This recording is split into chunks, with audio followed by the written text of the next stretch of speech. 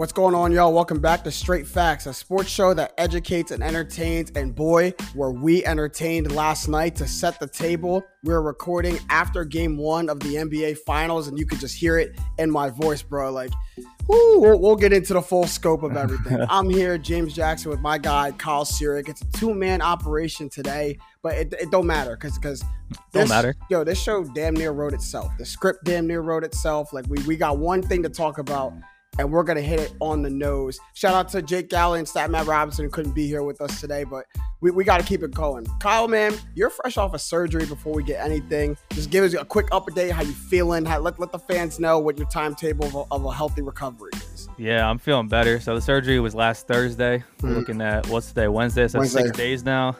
Tough couple of days, but today was actually the first day I woke up and was not in pain. So there we go. Sleeping's a little tough, but we're doing well. I think the surgery went well.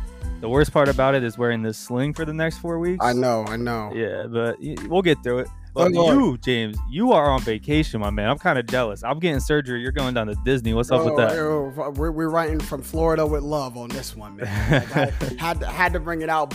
And I was always gonna ask. I was always gonna tell y'all, like, hey, I'm gonna take the week off. I'm gonna enjoy my vacation. And then I saw that performance last night, and I was in the group chat like, nah, I'm gonna be there tomorrow. I'm gonna be there to get my stuff off. I got a week down here. I could take one day off. To talk about my man, but you and Giannis are built different because you guys are both coming off of injuries that I didn't expect to see y'all the next game. Ain't no low management here. Ain't no low management here. But we can get obviously right into it. No facts straight at you. The only fact you need to know is in game one of the 2021 NBA Finals, the Suns took home game one, 118-105, behind a great performance by Chris Paul, 32 and 9 assists. Also got help from Devin Booker, 27 and 6, DeAndre Ayton, 22 and 19. Even Mikal Bridges stepped up 14 points. Just an overall balanced scoring from the Suns. And before we get into the facts, man, let's just break down game one. Let's just get into it and your thoughts and your takeaways from an NBA Finals that has a brand new cast all over the place. There's only one person on either team who has Finals experience, and that's Jay Crowder. So a new company, and I got to know, like, how did it look to you? What's your takeaways from game one? Well, first of all, I'm just happy that the game was fun to watch, man, because going into it, I tweeted this, like, Suns Bucks, I was really not that excited for. I saw your tweet. I saw I was not that. I mean, the casual NBA fans probably aren't either. I mean, on paper, this isn't what you draw up at the end of the year. I think we've gotten a little too, relaxed with having LeBron in there every year, and it makes it a lot more entertaining.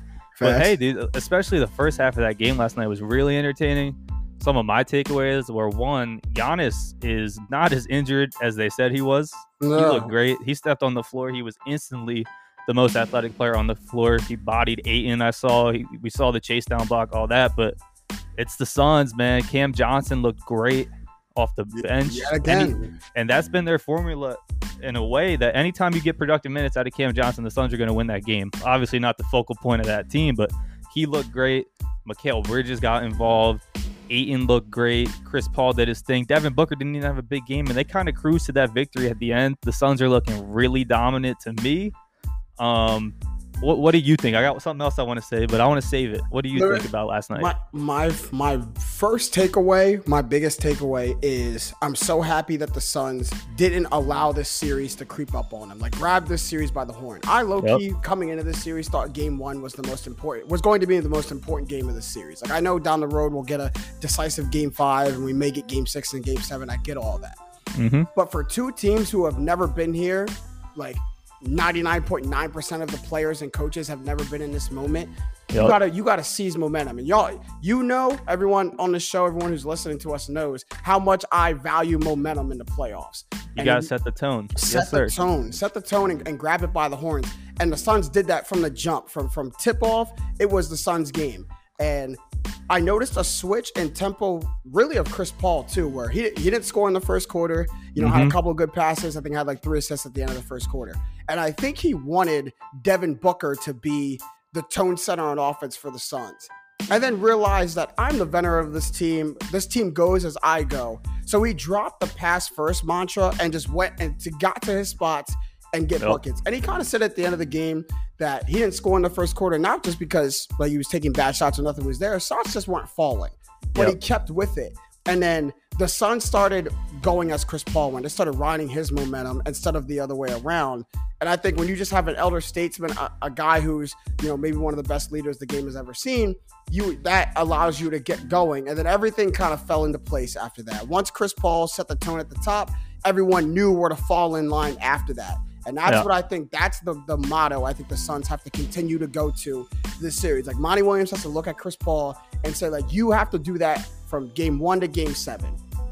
And Booker will get his, Mikal will get his, DA will get his, but you have to make sure you set the tone. And I think that's the Suns are going to win right then and there. And that was a good adjustment too. I think Van Gundy said it, and I saw it a little bit myself, is that the Bucks were playing the passing lanes. Mm-hmm. Like, there were times, like, there was the one possession where Chris Paul got back-to-back passes deflected, and someone was like, I don't think we've ever seen that in Chris Paul's life. And they were playing the passing lanes. They were like, go drive, do your thing. Well, Chris Paul started hitting mid-range shots, and that was that at that point. One thing that I wanted to save, and you mentioned Chris Paul, so I'll go into it now, is I think this series, they don't play the same position, but Chris Paul versus Middleton could be the deciding factor of this series. Okay. Right? I think Giannis gives you a little bit more of an edge than Devin Booker does if we want to talk ones. And then the supporting cast, I go to the Suns. But you go Middleton versus Chris Paul, and if Chris Paul can have 30-point games and Middleton's played well, but he's bound to have a bad game, first of all. But if he can't get these 35-point games and Chris Paul's going to keep doing this, I think that is the matchup to look at. Yeah, and we know what these teams give you on defense. Right. They're pretty solid defensive teams. Nothing's going to stand out. Maybe that Giannis block stood out, but they're not doing anything special there. They're just playing good team basketball. Someone's going to win on the offensive end, and that could be a matchup. It's early, but I just want to throw it out there. That matchup could really decide this series. I like where your head's at, because when you say that, let's define it. When you say that matchup, people are listening to this. Chris Paul and Chris Middleton aren't going to match up with each other on the floor. I don't think you're talking about the floor matchup. The matchup on paper, exactly. Like, Giannis and Devin Booker are both known on their respective teams as the best scorer, the number 1 scorer, and then Chris Paul and Chris Middleton come in as number 2. And I think you're right. That's what's going to tip the scales. That's the X factor right there. If Chris Middleton gets the better of Chris Paul on paper, the Bucks probably have the edge and probably win.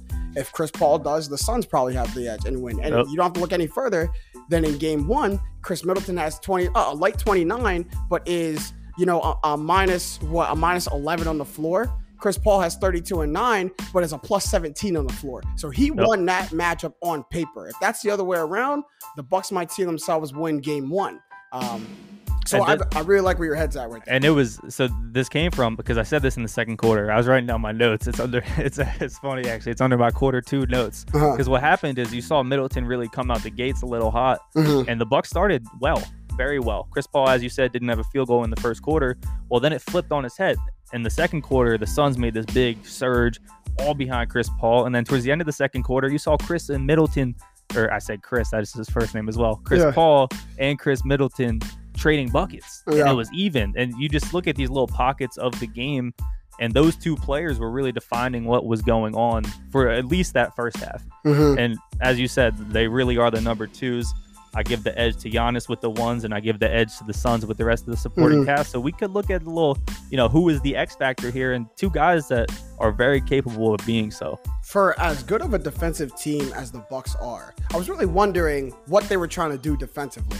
Because Bud has to look at what's going on the floor, and you cannot anymore let Brook Lopez, Pat Connaughton, Bobby Portis switch on to Chris Paul one-on-one. Portis got killed. None of it. Portis got killed. He gave them all a bucket. Kyle gave them all a bucket. He got Brook Lopez on the and 1-3. I'm watching this last night. Me and my best friend are down here in Orlando. I'm watching this game last night, and I watched Chris Paul get a switch on to Pat Connaughton. Pat Connaughton's not the slowest dude on the floor. Like, he probably thinking like he might be able to handle him. And Pat Connaughton is so scared of getting beat off the dribble that he's backpedaling, and Chris Paul is walking him down to 17 feet and then just stops and pops one. Bingo. And I'm looking at, and I was almost insulted. Like, you know who that is that you're guarding, and you have to be okay with getting beat off the dribble and let your help defense come behind, which, by the way, the Bucks are one of the best defensive teams in rotation. So you have to allow your defense to play behind you, but you absolutely cannot let Chris Paul walk you down to 17 feet and pull up for mid-range when he's getting hot. You can't do it. And so I'm wondering what the defensive identity for the Bucks is here. Like, what are you trying to do? I know you don't have a lot of game tape on the Suns. You've played them once or twice in this regular season, probably not with a full roster the way this NBA season was shaking out. But Right. like when you have guys like Drew Holiday and PJ Tucker and Giannis Antetokounmpo, why are your one-on-one matchups with Chris Paul, Brook Lopez, Bobby Portis, and Pat Connaughton? How does that happen? You cannot allow that to happen if you're the Bucks, because it's going to be barbecue chicken all day long if it happens. Yep. And I'm all with you. And dude, they're soft switches. These aren't hard screens. These are like pass offs because you're a little tired and pick up. Like when I get a little tired and pick up, I see a screen's coming. I'm not even dealing with it. Like you take them switch. That's like crazy. what they're doing. And you can't do that in NBA level. Shout out our man Brainiac NBA on Instagram. He put up a nice little post about this on these soft switches. Go check it out if you haven't. It's ridiculous. Yeah. Like, this is the NBA Finals. First of all, the Bucks go pretty deep in their rotation. If you're tired at this point, which I don't think they are, I think it's just a horrible game plan. Something's wrong. But I'm not sure Coach Bud is good enough, and he showed it last night, to make these in-game adjustments. Like, I don't even think he realized this until last night. Like, what was happening with these switches. There was a point. Real quick, there was a point where this was damn near happening every other possession. Yes, for real. And this is Chris Paul. Like you want to see someone who can break down a defense? Oh, okay. Well, give him the mismatch, and you're at a disadvantage. It's stupid, man. It almost looked like the Bucks didn't realize how deep into the playoffs they were, because when you're the number 1, number 2, number 3 seed, and you're going through the first 2 rounds, you're always the You're always the favorite. You're always playing a lesser team. So game 1 can be a feel-out game. Let me see what they do. Let me see what they give us. We'll make the adjustments down the road. We're in the finals now. You cannot leave any team with a runway. You can't allow them to get hot thinking we'll adjust to it down the road, because you might not ever get that. You might not ever get that chance to set the record straight. And before we move on, real quick, the last big takeaway I've noticed, we talked about how the Suns play great team ball. Look, the plus minuses, like the splits on the floor is all you need to see. Devin Booker plus 18, DeAndre Ayton plus 13, Chris Paul plus 17, Jay Crowder a plus 19, and Mikal Bridges a plus 14. And then you have like Dario plus 4 off the bench. Not many of their bench players had a good plus minus, but it's the finals, man. Beat them with your starters. Find me what game that any team starting 5, all of them have double-digit plus minus in the positive side, and they lose. Like I don't know if there's any game in NBA history that has happened. Ain't gonna happen. That literally is just controlling all pace and tempo of the game and all of it going your way. So I say this to move right into this point. You guys saw that we dropped our series predictions, our finals predictions. Matt is the only outlier. He got Bucks in 7. He can die on that hill. That's fine. We all got the Suns in 6 or 7. Me and you personally, Kyle, got the Suns in 6. So yes, I'm going to ask you, and I'll answer it right afterwards. Because since we both have this, the question is, like, on a basketball level, like, let's hold off on the stats right now. Why do you see the Suns taking this in 6? What made you pick the Suns in 6? First of all, I just want to say I'm a little mad at Matt. I was down to just be a Suns podcast for the finals. Like, just he had to do that, didn't he? Just ride one side. And Matt in character. I thought he learned his lesson past 2 years. I thought he learned his lesson with the Browns and all that, right? No, I thought he learned his lesson with the Bucks last year. Yeah, but no, he didn't. We are here. He took the Bucks. I'm a little mad about that. But my reason for Suns in 6, I think the Suns are the better team, so I knew I was going to have the Suns winning. You heard what I said about the Clippers before. They beat the Clippers. They've looked super dominant throughout the whole playoffs. The Bucks are a little shaky. I actually wanted to say Suns in 7. But then you're like thinking to yourself, and you're like, well, they have home court advantage, so they might pick off 2 straight. Well, Giannis is a little injured. Well, Chris Middleton's due to have at least 1 bad game. That's a free win. And I'm like, I think it's Suns in 6. Mm-hmm. They're the better team. We talked about the starters. That's where I was going to go. Starting 5 is better. You just put all the freaking stats out there of how they outplayed them yesterday. So you can see it. And this team is playing, 1, what I think has been the most motivated ball of the NBA playoffs, and 2, the most complete sound game of the NBA playoffs. I can't say the same about the Bucks. I don't even think the Bucks are number 2 that we've seen in these entire playoffs. I think the Clippers were actually playing the most sound basketball when they got knocked out. Mm-hmm. So I'm going to take the team that's, the hottest, home court advantage, isn't injured, all that. I was going to say Suns in 7, but I dropped it to 6. Suns in 6. I'm pretty much the same brainwave with you. more cohesive unit on the Suns roster. Obviously, Chris Paul tips the scales for me. I was never going to pick the Bucks. Yeah, but the reason I go in 6 is I damn near wanted to go in 5. That's how much better I think the Suns are of a cohesive unit of a team than the Bucks are. Then I remember that the Bucks are the second or third, can't remember, best home team in the NBA this year. They're going to go to Milwaukee and give you 1, maybe 2. Like, I actually wouldn't be surprised if the Suns take the first 2 and Milwaukee just finds the strength, just off the strength of them, to take 2 games in Milwaukee and kind of even up the series. But where I get the Suns in 6, man, is coaching. Coaching on the sideline and coaching on the floor.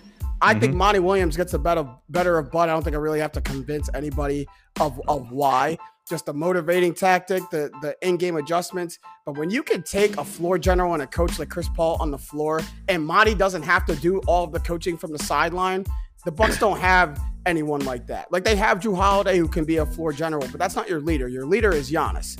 And when your leader is Chris Paul, another coach who steps out on the floor, like, a lot of these adjustments can happen on the fly where you don't need a timeout. You don't need to send somebody in. You don't need to stop the flow of the game to right a wrong.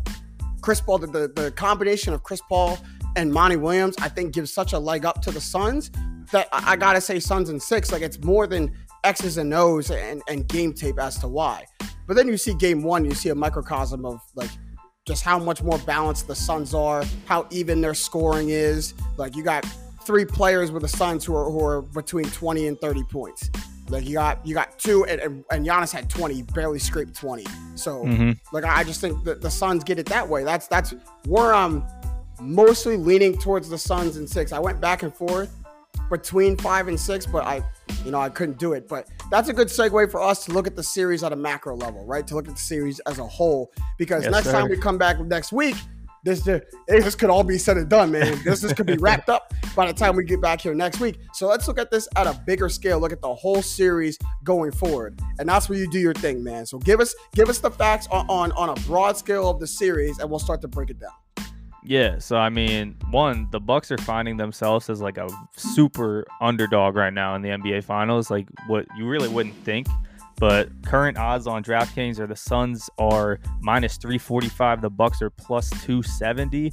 For reference on this, the Suns are now a larger favorite to win the Finals than the Bucks were to beat the Heat in round 1. The Bucks swept the Heat in round 1, and I get it. And I get it. They're up a game, but they're also the 1 seed on their home court. Like, this is how most playoff series start. So that was insane to me. But you got to look at, right, they're the underdog now, and you need to scrap your way out. Obviously, this team beat you last night. You need to find your advantages where you can. I think one clear one is on the glass. The Bucks are averaging the most rebounds per game in the playoffs this season, and the offensive glass is what's going to be key. They're second in the playoffs out of all the playoff teams, but it's only 0.1 offensive rebound behind the Celtics. Celtics played 5 playoff games. I don't even count them. I'm going to say the Bucks are the best offensive rebounding team in the postseason, and this is what they need. They're averaging 4.3 more of them than the Suns are. And for reference, if you look at the number 1 team in the regular season and the number 30 team, first and last in offensive rebounds, the difference is only 3.7. So the Bucks' advantage on the Suns on the offensive glass is huge. They need to extend these possessions because, quite frankly, they've been shooting horribly this year. Their field goal percentage, or this postseason, their field goal percentage is horrible. Out of all teams that made the second round, their 3-point percentage is the worst out of those 8 teams. Field goal percentage is 6th. So they need to extend these possessions, and when Ayton's the only true defender on the other team, this can be a clear advantage that they need to crash. You need to crash the glass, keep these possessions alive, because the shots aren't falling for you. Yeah, I mean it's simple as that. DeAndre Ayton damn near out-rebound the combination of Giannis, Brook Lopez, and Bobby Portis, and that just shouldn't happen. When you look at like who the Suns roll in and who the Bucks roll in, the Bucks get bigger off the bench. The Bucks bring in Bobby Portis. The Bucks bring in like good solid rebounders. The Suns bring in Dario Saric, who after what we saw last night may not even be brought in for the at least game 2. And who knows, depending on when he comes back from that knee injury. But when the Suns are bringing in wing players, 6'9", maybe 6'10" guys who are stretch 4s at the best, the Bucks really have to find like that rebounding identity that they should control. Like DeAndre Ayton is good for a breakout rebounding game. He did it in round 1. He did it in round 2. He did it in the conference finals. He's good for one of these 2020 games, and he did it in game 1. The first adjustment, maybe not the first adjustment, but one of the priority adjustments for the Bucks has to be DeAndre Ayton cannot out rebound us. It just should not happen. And you're right. It might have to be all hands on deck on the glass. Like I need everybody on there. One thing too that I want to say is you could look at this and be like, oh, they did a great job this yesterday. Brook Lopez had 5 offensive rebounds. Did he?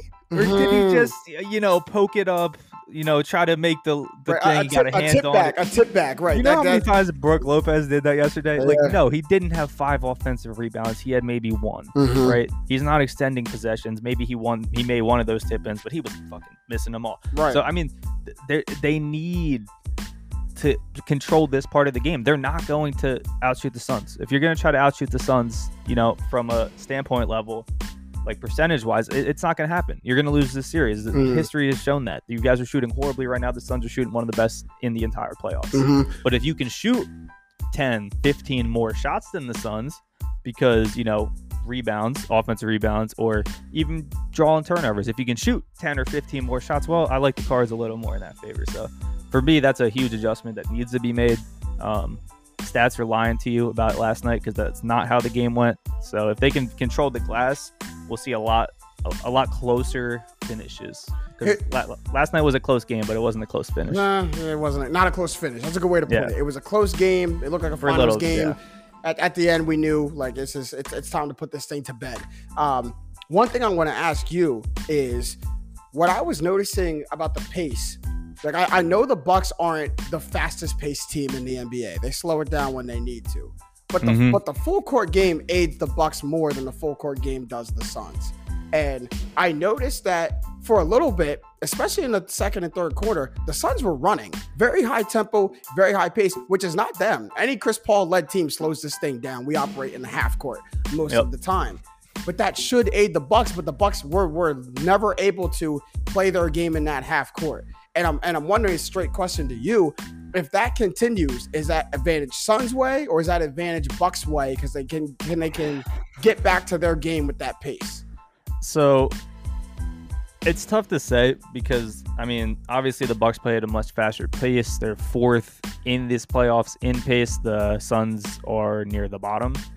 But it's really only about a 3 possession difference, which over time does tell you a little more about the pace. But 3 possessions isn't, 18 seconds on the shot clock compared to 16, right? Right. Nothing much difference. I think the Bucks probably get a little more favor off of that, but I don't think the Suns necessarily are uncomfortable playing that kind of pace, right? This game still broke down into its half-court sets when it needed to. I was actually very surprised in the first half of how fast they were playing, but when you look at the scoreboard and you look at the stats, they really weren't getting like a crazy amount of shots up. They were just finding these little pockets like, let's push now, which is just good basketball. And hey, first of all, I'm grateful for it. I don't know if you know what the Barstool Overs Club is, but I joined it last night. I'm getting my jacket and everything. So I was super hyped with the pace last night because the overhit.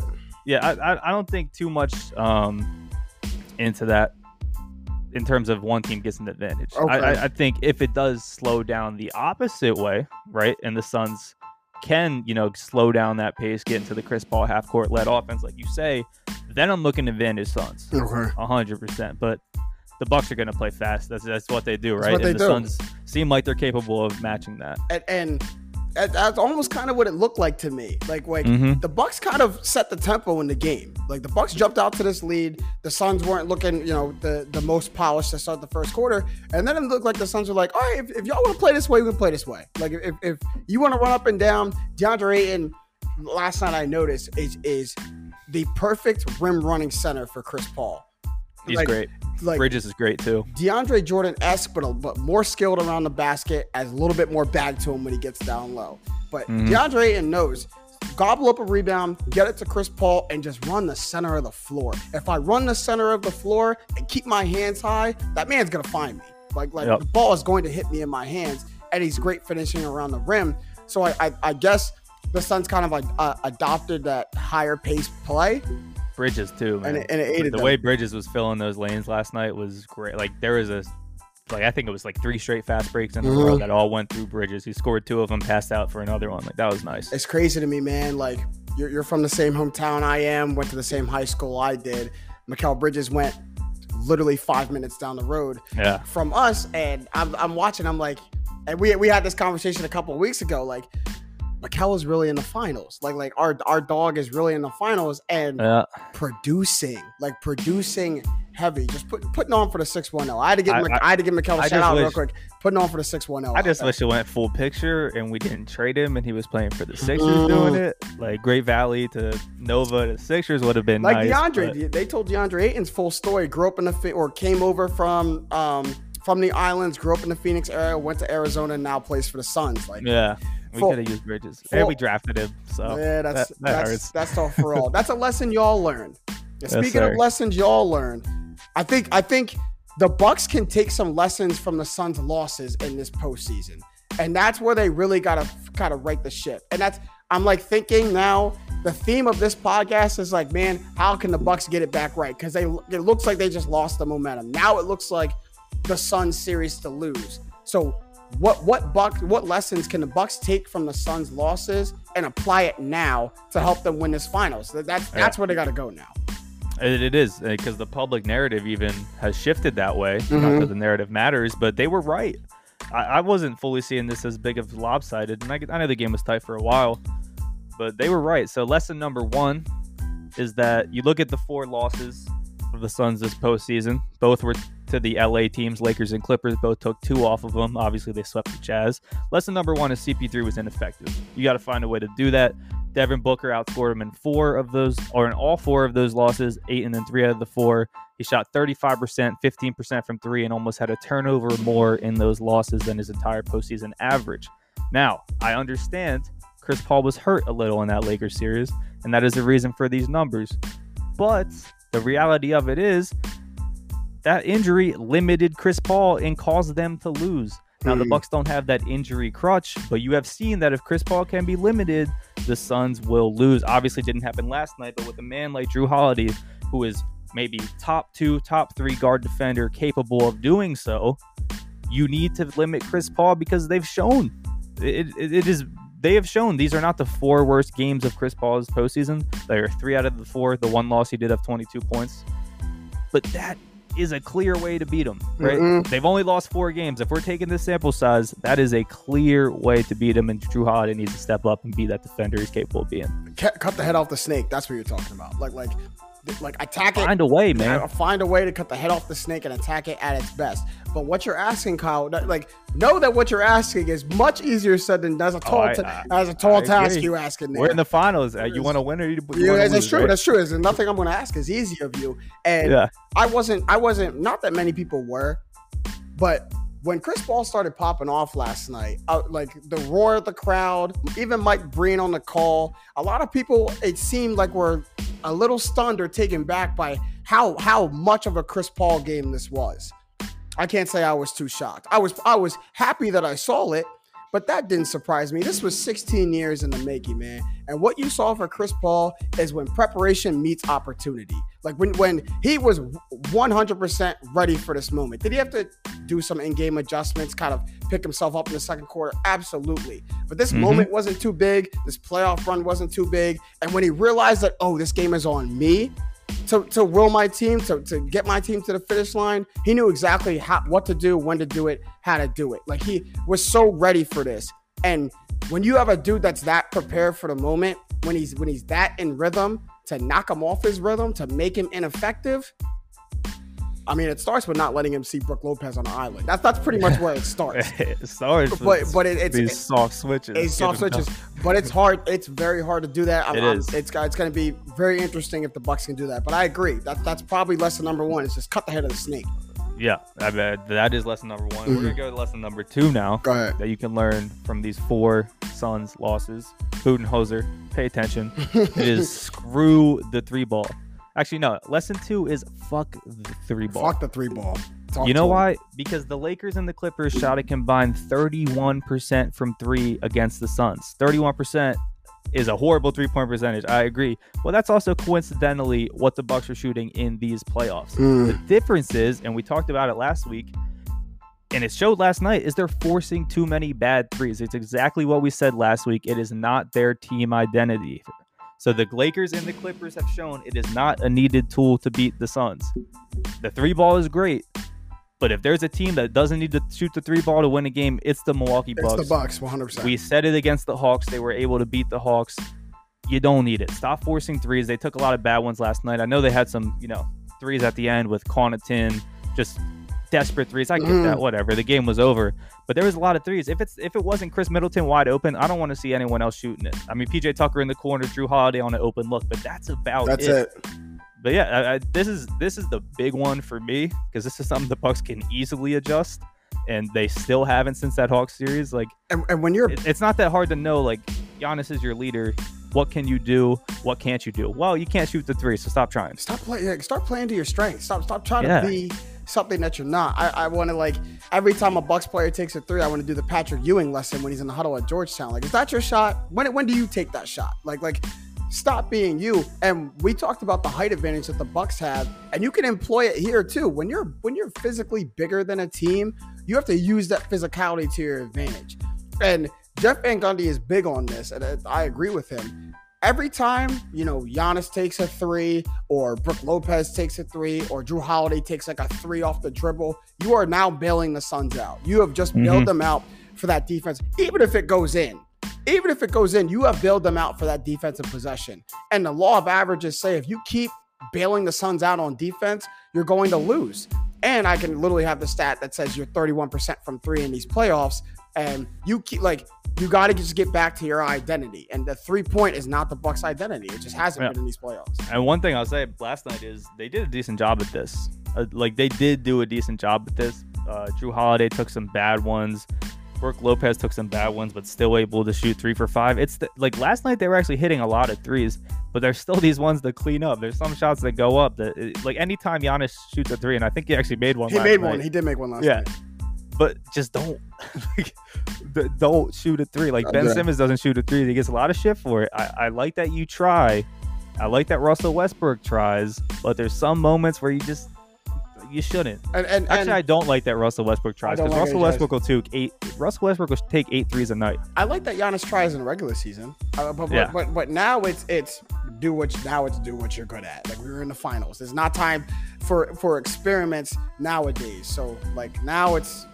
Like, it's so ugly when it goes into. Like you're open for a reason, man. Like, if the Bucks beat the Suns by shooting a clip from 3, they were just supposed to win the finals. Like, I'll just say it straight up. Like, if that's how they win, they were just supposed to win the finals. They will. The game they win, if it's only one, they'll win a game in these finals. I don't think it's going to be a sweep. The Bucks are going to shoot well from 3. Right. That's what that'll be the anomaly game. That'll be the anomaly game. They're capable of doing so, and they've actually been a pretty good regular season 3 shooting team.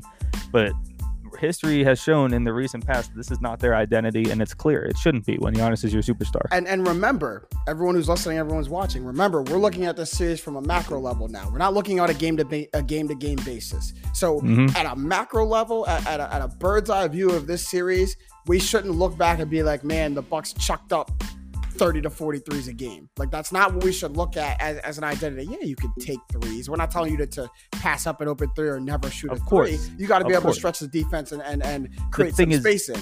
Take them in the offense. Yes. That's what good teams do. Within the flow of the game. You got more lessons for them, man, because I need some. We got one more lesson when you look at these games.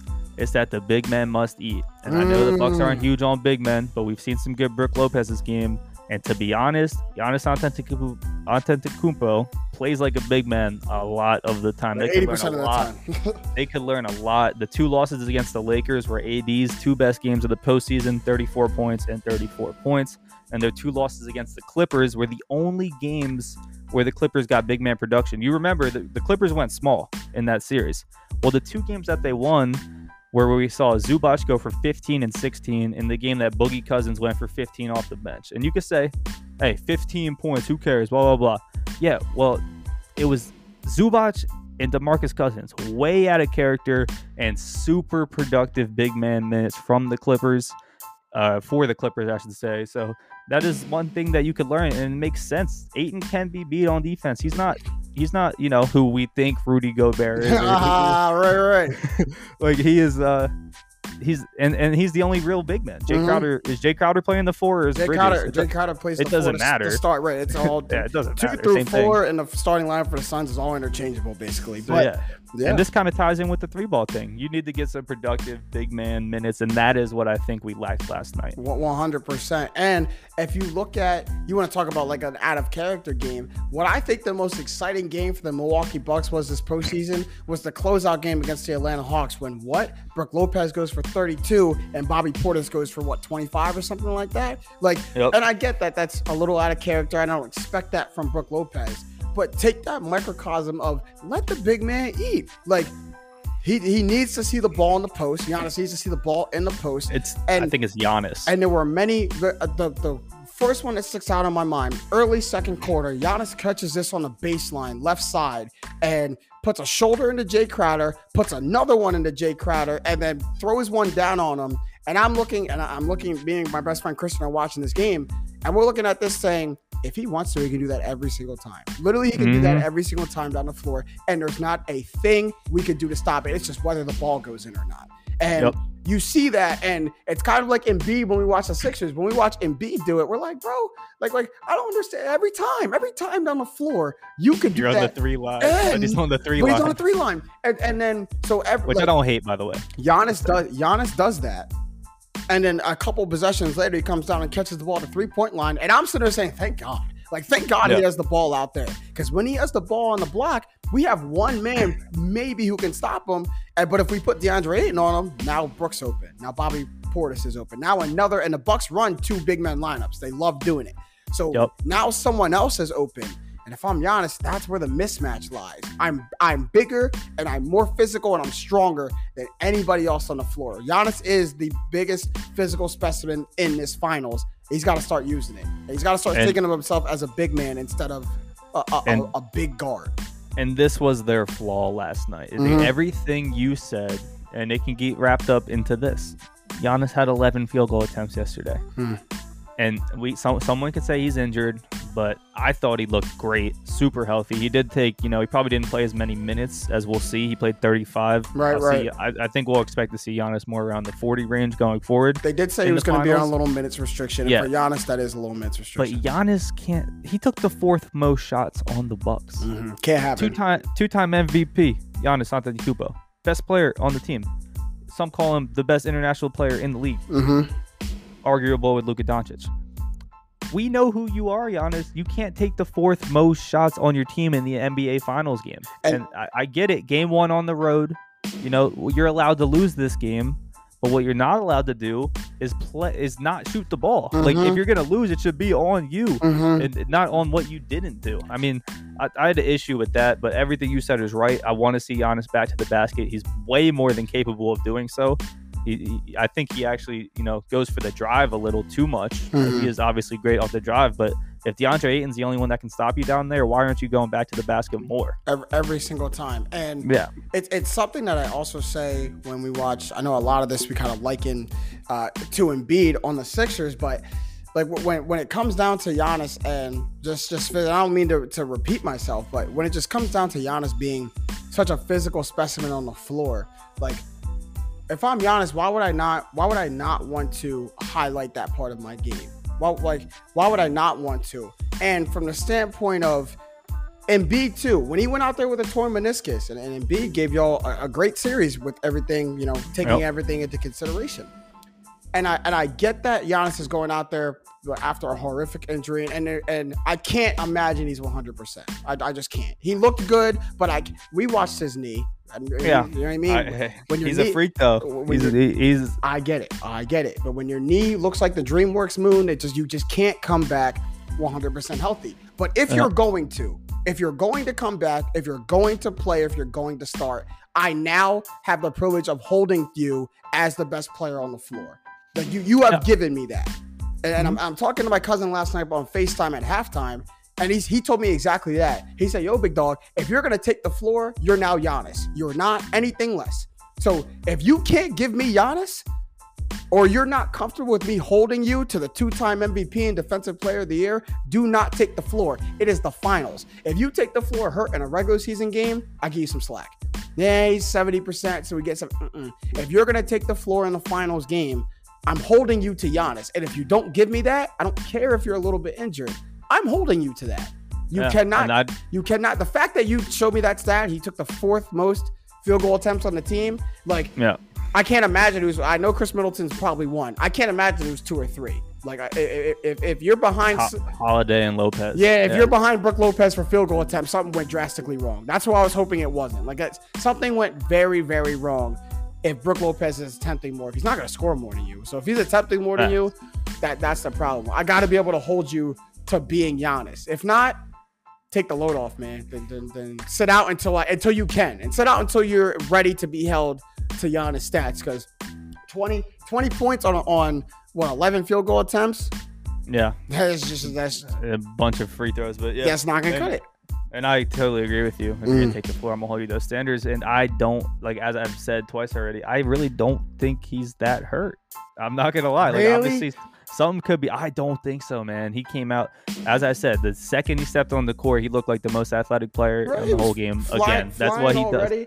You saw the block. You saw him bodying Ayton on that one play. You saw a bunch. You saw him do his normal, 2 dribble. I'm going to sprint right into you, give you my shoulder. Tween fullback dive. Yeah. Yeah. So I honestly, I don't think he's that hurt. He looked great. He did. At least in that first half. He might have had some in the second half. He might have tightened up at halftime. Yeah. The only time I saw him a little gimpy was after the block on Mikal. He really extended. He landed on that left leg, and the camera was showing him kind of wincing a little bit at halftime. But it looked like when it loosened up again, he was good to go. Yep. But I just can't imagine. I just can't imagine something. We all saw it. Like, I just can't imagine. He missed only 2 games off of that. He's crazy. I thought the man. Some of these athletes, man, you never know. I thought the man's season was done. Wouldn't have been surprised if they told me the ACL was torn and the career was done. Oh yeah, that was what everyone thought, what I mean? Right? But he came back 2 days later, so I gotta hold something out. Before we move on and wrap a bow on this whole thing, I gotta say this thing before we move out. Giannis's block was great. It was athletic as hell. It was a chase down. If I see one more person compare this to Bron's block in 2016 in Game 7 of the Finals, I'm going to lose my fucking mind. Because, do not compare the magnitude of the moment to Game 1 in the second quarter to a minute left in Game 7 of the Finals. It's the moment. You know what I mean? Do not. The blocks might have been similar. They came from the same corner. They were. They whatever. That's fine. They both smeared it off the glass. It was not the same. One, Kel didn't give the ball up. Kel took it. It's easier to track someone going coast to coast than it is when it goes Iguodala to Curry back to Iguodala. Then you got to time it off the glass. When Kel takes it coast to coast himself, and you saw he did the two big jab steps, the Euro steps to get around someone and then lay it up. That's easier to time. I can't do it. I can't sit here and watch the comparisons to Bron's block, because to me, the only thing that's similar is that they both started from the left corner and finished on the right side of the basket. It's really the only comparison. When you put it side by, it was cool. It was cool, Giannis, seeing him 4 steps to the block. But that's what he does. He gets a couple clips like that all the time, how he just has long-ass legs. But no, it was a good block. We can leave it at that, right? It was a good block. I'm going to give him a prop for the block, but real quick. Time to get hot. Real quick, guys, we didn't talk about. Got to give some shout-outs. 1, Pat Connaughton. They lost. Played great. Hit some big shots. 2, Campaign.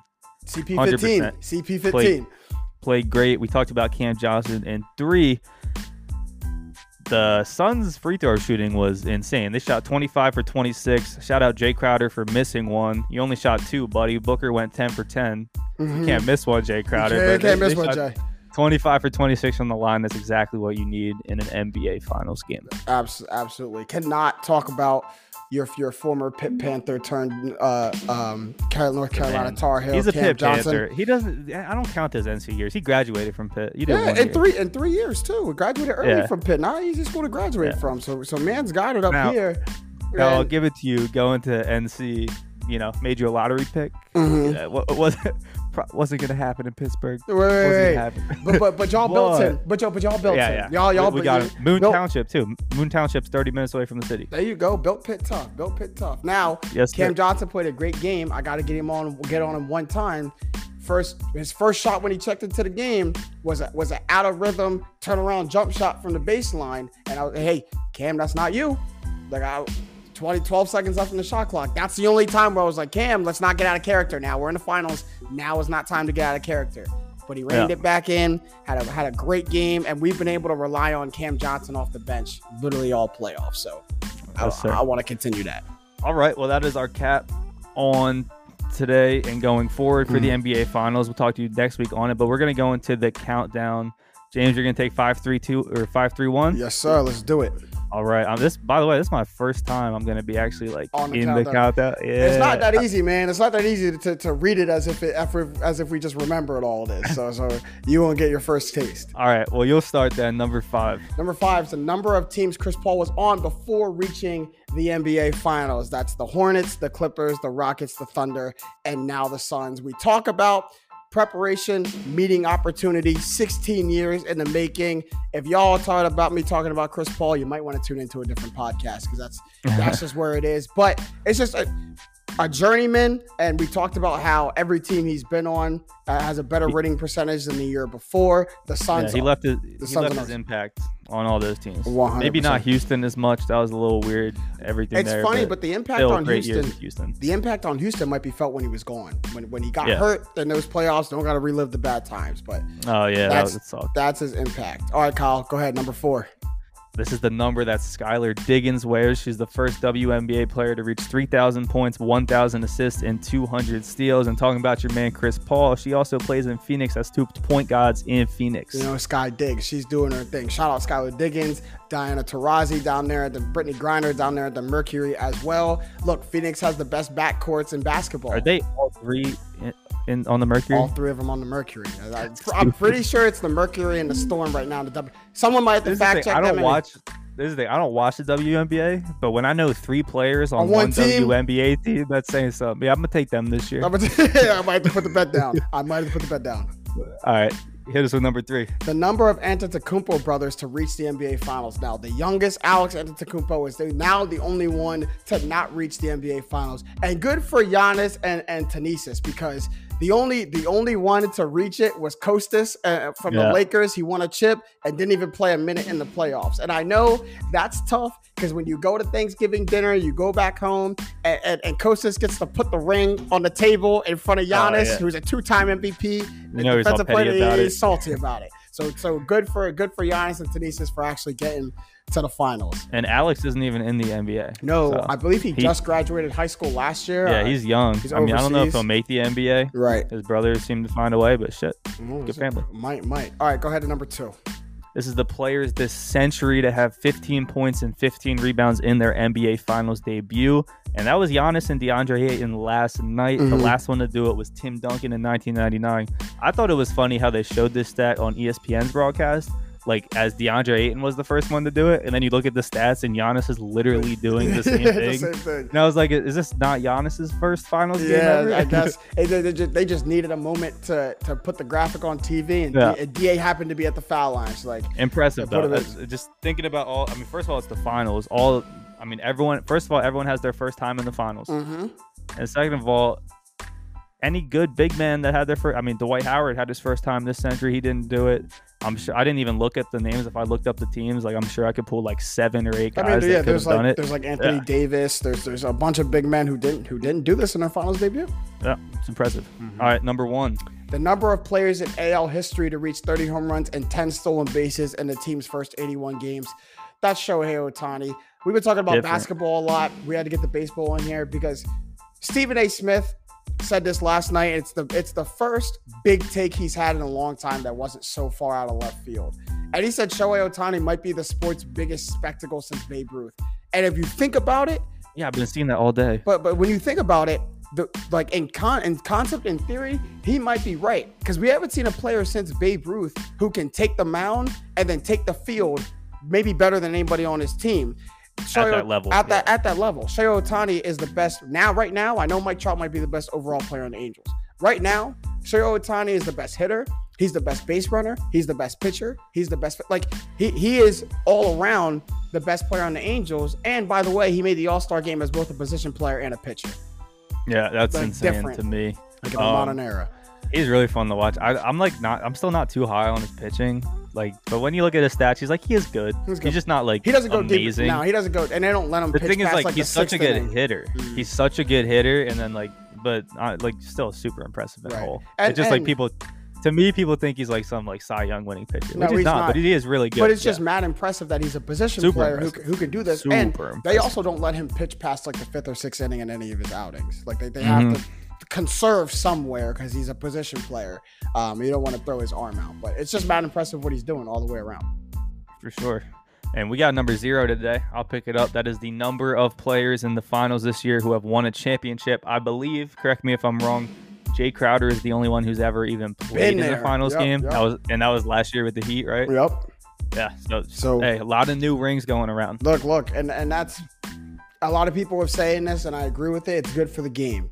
We've spent so much time, and I love the man, but we've spent so much time seeing the same face in the finals, and that's LeBron. If it wasn't him, it was the Warriors, and we literally for 10, 11 straight years only saw LeBron or the Warriors in the finals. And now it's good to see just complete parity, a brand new regime, get some new rings out there, and then next year when the Lakers get healthy, LeBron will come back, and then we're back to normal. Well, yeah, maybe. Yeah, we'll see. I'm not doing this right now, Kyle. We'll see. We'll see. That's all the time we have for this episode of Straight Facts. As always, we can get some shots about the buzzer. Kyle, go ahead. No one else here, man. What you got to say at the buzzer? Yes, sir. So obviously I had the surgery, so I've been home, not working, not cleared for work. We'll see when that happens. So I've been watching the Phillies a lot lately. Pretty much watched every game. But no, I'm going to make it. I'm going to make the call. The Phillies are back. They're back. Oh. The Phillies... Dude, they're back. The bullpen still sucks, but they're hitting the crap out of the ball right now. The shit out of the ball. Better than I've seen them do all year. McCutchen's playing amazing. Segura's playing amazing. Harper, Hoskins, Reese is hot again. That's big. Reese is hot. Real Muto's finding it again. If Odubel comes around, and he had a home run 2 nights ago, they sat him yesterday, which was stupid. Joe Girardi's he needs a reset. And I was he just hit a 3-run home run last night. Let's give him a reset. Makes sense, but... Yeah, they're back. They're hitting the crap out of the ball. Nola's not pitching great, but all around, this team is playing way better than we've seen them in recent. And I think we're only 3.5 games back of the Mets. I'm all in. Let's make a move. This is not by any chance a World Series winning team, but if you make the playoffs, who knows what happens? We can do something. We can do something. Look, this is the NL East is the Eastern Conference in basketball every year, where you can lose one day and go from 2 to 5. You can win and go from 5 to 1. I peeped the standings in the NL East beginning of last week before I went to the Phillies game. We were in second place, 3 games out. We lose 2 of the next 3 games. Now all of a sudden we're down in 4th with looking right at the Braves and the Marlins down there. Now we're in second. We sweep the Padres. We're looking to sweep the Cubbies tonight. And we're right back on the Mets. They lost the last game to the Padres. Last game to the Padres. Yeah. But 2 out of 3 was, and the 2 were very impressive. 2 out of 3, very impressive. That was when my surgery started. So I've caught the Padres series and the Cubs, and we're 4-1 since I started watching. They're playing every single day until Sunday. This is really a defining part of their series. Big stretch, and this is normally when it all goes downhill right before the All-Star break. So just don't do this here. Dude, we got the Red Sox next. They're horrible too. Red Sox are kind of hot though. But if this is our good luck charm, Kyle, I might have to come over there and take a bat to your other labrum. Well, hold up, this is a 4-month recovery. But hey, you gotta take one for the team, man. If this means the Phillies get to the playoffs, you gotta never go back to work. You gotta say, hey, we might have to talk about something for the Y to get you some guaranteed money to be on IL because we need this, man. We need this. What I have to say at the buzzer is, obviously, you guys have heard a lot about the Sha'Carri Richardson news, and I don't want to beat a dead horse too much, but I would be very remiss if I didn't put my 2 cents on it. So that's what I'm here to do. I think the narrative of what's going on is very false and is inaccurate and is in the wrong light. Do I think that the rule is stupid and outdated to still test for weed? Obviously. I think that should be mended, but I think that's where the conversation should be. I don't think the conversation should be let her run, excuse the rule for her because, she's the best sprinter that we have on the U.S. track team. I agree. And she, real quick, go ahead. She admits that she knew she messed up, that she broke the rule. Fully. So, and I think what we do is we don't highlight the correct error when we're talking about just let her run. They should just let her run. It's a stupid rule. The conversation should be now, how do we mend that rule? How do we fix that rule so that going forward, something that's legal in like 60% of the country is not illegal? What we also have to remember is that this is not just the U.S. track championships. This is a global festivity that happens once every 4 years. Weed is very acceptable in the U.S. now. Not in the rest of the world. We have damn near every country to take into consideration here when you're talking about the Olympic Committee. So it's not unfathomable that you still get a drug test, even if it's just for THC. It's not acceptable. It's not legal in every other country that you're competing against. And just like you said, Kyle, Sha'Carri knew what she was doing when she was doing it. She said that verbatim. She said, I knew the rule was there when I made the choice. And that's why I agree with you with the narrative. You know what I mean? They're talking about. Yeah. So that's really all. I don't want to go too long about it, but that's all I really wanted to say is for everyone who wants to have the conversation about Sha'Carri Richardson, let's have the right conversation. Let's have the realistic conversation and something that we can actually change. Because you can scream and shout at the U.S. track, the U.S. track team all you want. But she got suspended. They weren't going to bring her to the Olympics. And if they did bring her on the 4x1 team, that means taking somebody off who passed the drug test, who qualified for the time, and who earned it just because you want Sha'Carri to go. She's 21. And she doesn't have to wait 4 more years. She's going to get 3 years this time because we're running the Olympics on an off year. So she's going to go when she's 24. True. Then she's going to go when she's 29. Then she's going to go when she's 33. She got time. She will get there. Remember when Michael Phelps caught a 90-day? What happened when Michael Phelps came back off his weed suspension? He gave everybody work. 18 of them bitches. 18 of them bitches. He gave everybody work. So that she will be fine. She learned a lesson. Sometimes you got to learn it the hard way. And I can't speak for everybody out there, but I'll be a little candid with all my viewers now. I've been in a situation where I'm going to get a drug test and hey, maybe I indulged in a blunt or two a couple of days before. You know when you're peeing in that cup if you're fit to fail this drug test or not. Like you know when you're like, man, I got to start getting my story together because there's no way this joint is coming back clean.